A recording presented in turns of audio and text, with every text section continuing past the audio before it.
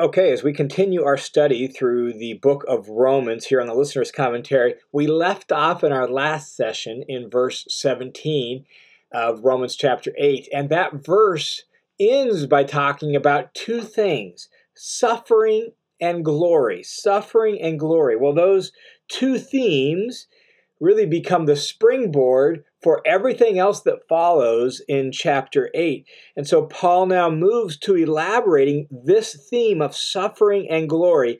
And in doing so, what he does is he locates us on the map of salvation. Yes, we've been saved, but no, we haven't received all that God has promised yet. And this is our current location, and this is our current situation, so that we don't fully see the glory that is ours both now and in the future to come. We're saved, as Paul will say in the section we're going to look at here on this session. We're saved, he says, in hope. And now we, along with all of creation, suffer and groan while we wait for the fulfillment of all things.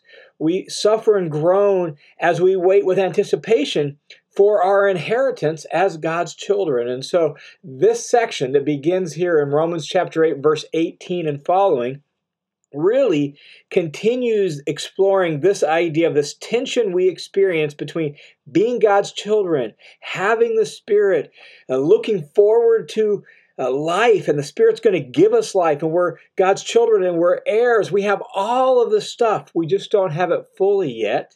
There's still more to come, and so we live in the in-between time.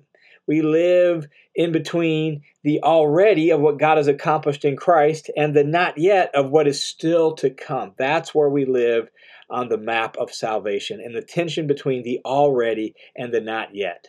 And what Paul wants us to know is that in that tension and in the suffering and in the struggle of the present time, it doesn't compare to what's going to come in the future. And not only that, in the struggle, in the tension of the present time, we have help, the very help of God's Spirit to lead us through to the final day and to the reception of all that God has promised for us. And so Paul begins Romans 8, verse 18 by saying, "For I consider," that is, I calculate. I've done the math. That's the idea of the word consider here. It's our word logizomai that we saw way back in chapter 4, and we've seen it in chapter 6. We see it again here. It's reckon, it's consider, it's calculate, it's do the math, add things up, think things through. And so he says, I've done the math. I consider that the sufferings of this present time are not worthy to be compared to the glory that is to be revealed to us. Notice those two words, suffering and glory, that flow right out of verse 17. We're God's children, we're heirs, if indeed we suffer with him, that we might be glorified with him. And Paul says, and the suffering doesn't hold a candle to the glory that's going to come. As heavy as the suffering might seem, if you were to put it on a scale, and then on the other side of that balance scale, you would put the glory that's going to come, well, the glory is so much greater, so much weightier, that it doesn't, that the suffering is just immediately outweighed by the glory. And so Paul says the sufferings of this present time are not worthy to be compared with to the glory that's going to be revealed to us. And then that sets the trajectory for everything that follows, where we're going to explore this theme of the present time. Yes, we have an inheritance. Yes, we have glory to look forward to. But in the present time, we experience difficulty, confusion, hardship, and suffering. And so he's going to explore this tension that we live in what follows. And so he says in verse 19, "For the anxious longing of the creation waits eagerly for the revealing of the sons of God." Let's keep reading through verses 20 and 21 so that you can hear the whole flow of thought, and then we'll come back and clarify some of this. So in verse 20, he says, "For the creation was subjected in futility, not willingly, but because of him who subjected it, in hope that the creation itself will also be set free from its slavery to corruption into the freedom of the glory of the children of God." All right, let's walk back down through verses 19 through 21 and try to make sense out of what he's getting at. The key idea of these verses is that the whole creation itself groans for the coming glory of that final day. Like, not just we groan, not just we suffer, but creation itself is looking forward to that day. And so, verse 19, creation has this anxious longing as creation waits eagerly for the revealing of the sons of God. So, the picture Paul is painting in verse 19 is of the whole physical creation, the whole universe, the earth itself, everything waiting eagerly for the day that the curtain's going to be pulled back. All things are going to be revealed or restored, and God's children are going to be revealed in glory for who they really are and going to inherit all things. That day of glory, that's what he's talking about when he talks about the revealing of the sons of God. He's talking about us as God's children being revealed in all our glory and all things being restored. And he's saying, man, creation itself is looking forward to and longing for that day. And even groaning, he'll say, for that day in what follows. So creation is looking forward to this great and final day. And then he explains why that's the case in verses 20 and 21. Why is that the case? Well, creation itself was subjected to futility. And so the physical order, the physical creation in some way has been subjected to futility. The idea of futility is decay and corruption and breaking down. It may even, in our modern scientific language, refer to things connected with the second law of thermodynamics, right? Where everything tends towards disorder and decay, right? Like creation was subjected to futility, not willingly, but because of him who subjected it, meaning God, because of God who subjected creation, so that creation somehow was subjected to futility under God's good wisdom for whatever reason. This seems to be an allusion back to Genesis chapter 3, where creation undergoes the curse, right, that comes in connection with the fall of human beings. And so what in a biblical worldview, in a biblical theology, the order that things were supposed to be in was God as ruler over all of creation, humans in partnership with God, in attachment to God as co-rulers then over the earth, and then all things working properly because of that connection between God through humans and then down through the created physical world. Well, when humans broke faith with their Creator and rebelled and sinned, right, that threw everything out of whack, and it threw the whole chain of command out of whack, and so now everything is working improperly, not working the way it's supposed to. It's shipwrecked, right? It's broken down. It's running down because human beings were supposed to work in partnership with God to be co-rulers over all of this, and now it's all broken, right?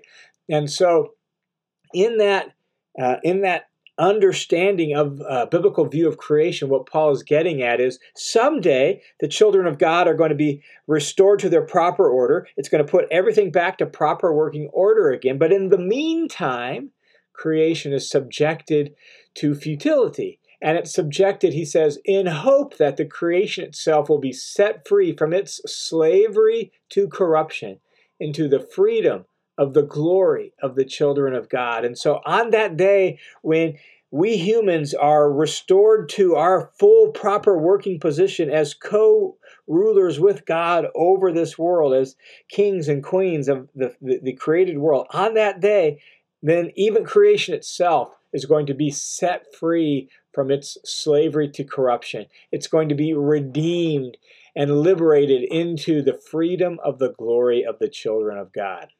This ultimately is the expectation of the new heavens and the new earth, which was first spoken about in Isaiah 65, verse 17, is picked up again in 2 Peter chapter 3, verse 13 and following, and then again in Revelation 21, verse 1 and following, where God promises to bring a new heavens and a new earth in which righteousness dwells. Well, creation, Paul's point here in Romans chapter 8, creation is longing for that day, is groaning for that day, is eagerly expecting that day. It's looking forward to that day that creation longs and is on tiptoe and in anticipation of that great day when all things are going to be made new, and when creation itself is going to actually work the way God originally designed it to work. And so Paul says in verse 22, "For we know that the whole creation groans and suffers the pains of childbirth together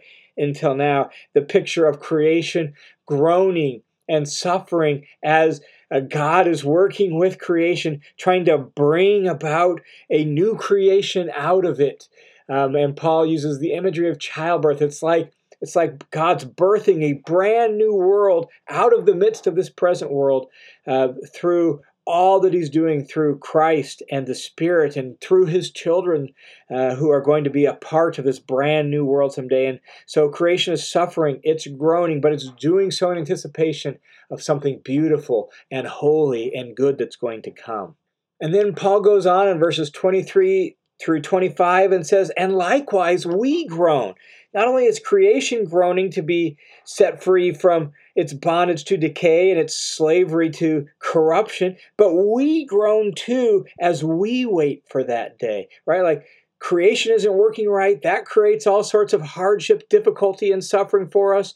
We're part of this broken down world. And so as creation longs and looks forward and groans for that day, we also groan as we look forward to that day. So look what he says in verse 23. He says, "And not only this, but we ourselves also, having the first fruits of the Spirit, even we ourselves groan within ourselves, waiting eagerly for our adoption as sons, the redemption of our body." Man, there is so much in verse 23 to think through as we process where we live and what life is like and what we're looking forward to. He says that we have the first fruits of the Spirit. And so we as Spirit people, right? The Spirit has come to dwell in us. Well, the Spirit is like the first fruits. He's like the initial pledge, the initial down payment of all that God is going to give us in the future.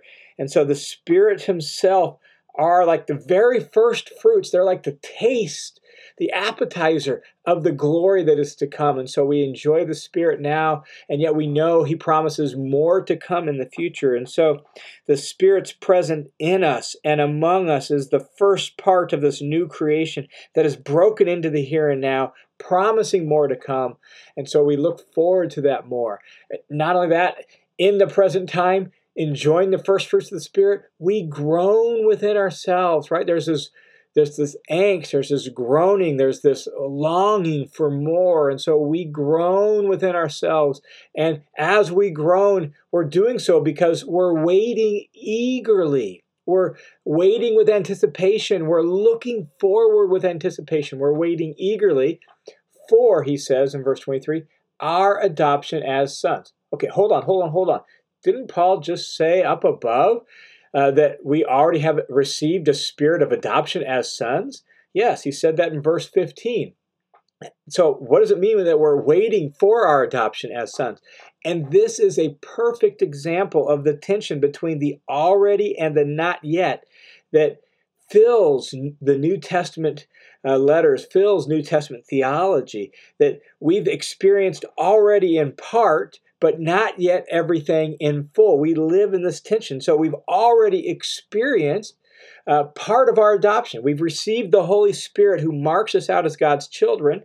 And so we've experienced that part already of our adoption. But we haven't experienced everything that our adoption has to offer. And so we're waiting eagerly for our adoption as sons. And notice how he clarifies exactly what he means. The next phrase is specifically the redemption of our body. And so the part we're looking forward to is the redemption of our body, when we'll get a new body that won't be corrupted, dying, and broken down, right? Remember, the body is death because of sin, yet the Holy Spirit is life because of righteousness. And so we're waiting for the day promised by the pledge of the Spirit when we'll get a resurrected body, a new body that'll go along with that new earth, that new creation, and everything will be the way God intended it to be. And so we live in this tension between the already and the not yet, between what we've experienced already in part, but not yet what we look forward to in full.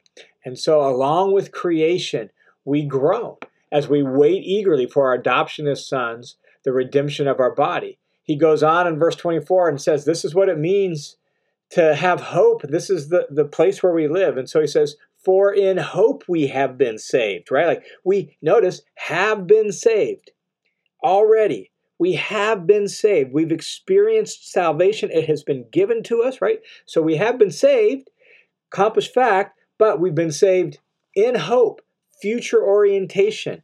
And so our salvation doesn't intend to give us everything right now already. We're saved in hope. So we're looking forward to a new and glorious future for ourselves and for the present world when God makes all things new. So for in hope we have been saved. But hope that is seen is not hope. And so hope, by very definition, is an unseen thing. It's something we look forward to. It's something we anticipate. And it's really important to understand the biblical definition of hope. Oftentimes in the English language, the word hope almost means a wish, right? Like, gee, I sure hope I get. Gee, I sure hope that. And we're wishing, kind of hoping and wishing that something turns out or we receive something, right? But the biblical word hope is much more certain than that. The word hope in the Bible is a reference to a future event that we do not yet have, but is certain to come. So it's a confident expectation of some future event. That's hope in the Bible, a confident expectation of some future event. And so we're saved in hope, so we confidently expect. We're not wishing, like, gee, I sure hope it turns out all right. We're looking forward to it with anticipation because we know, we confidently expect it to happen because of what God has promised and what God has done for us already. So we've been saved in hope. We just don't see it yet because by very definition, hope is future.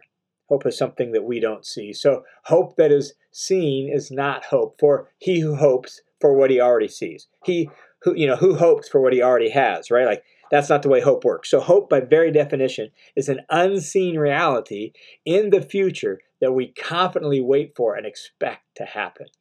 And so he says in verse 25, but if we hope for what we do not see with perseverance, with endurance, we eagerly wait for it. And so that's the place we live.